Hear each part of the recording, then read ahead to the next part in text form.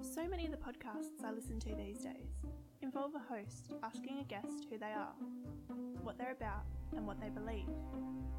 I find myself fantasizing about what I would say if I ever found myself on the receiving end of that question. Who am I? What do I believe?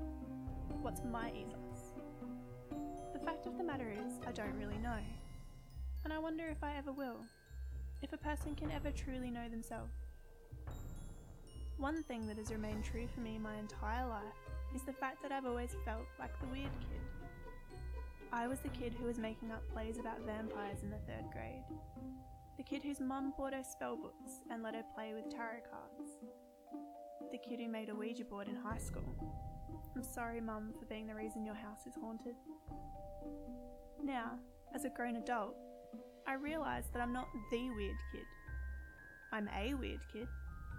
We're everywhere. We all have within us our own special weird streak. Some of us sneak under the radar more than others.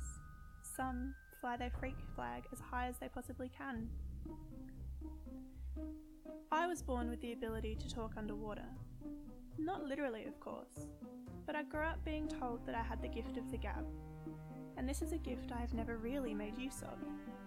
So, I've decided to combine my love of conversation with my desire to get to know my fellow weirdos better. I want to know what makes them tick.